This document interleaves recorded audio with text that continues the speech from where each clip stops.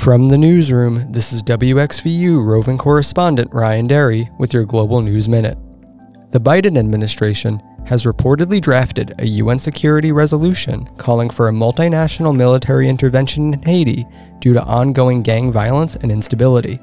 The UN and Canadian governments have already sent security equipment to the Haitian National Police in what may be the first steps towards an intervention. Russian soldiers have reportedly begun arriving in Belarus as part of a new joint task force supposedly dedicated to defending the Belarusian border from unspecified dangers.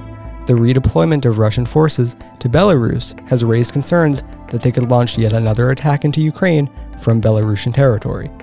South Korea says North Korea has fired artillery shells near the rival's sea boundary in its latest weapons tests. This comes mere weeks after North Korea fired an intercontinental ballistic missile, which has flown through Japanese airspace. With this week's Global News Minute, I'm Ryan Derry from the WXVU Newsroom.